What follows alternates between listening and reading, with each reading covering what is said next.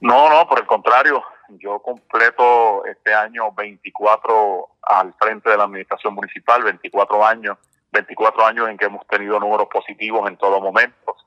Siempre hemos cerrado con superávit, haciendo más con menos. Yo tengo la fórmula de cómo hacer más con menos. Tenemos la fórmula de cómo, respetando la cosa pública, se puede lograr, ¿verdad?, un servicio eficiente al pueblo y siempre ajustado a los recursos con que disponemos.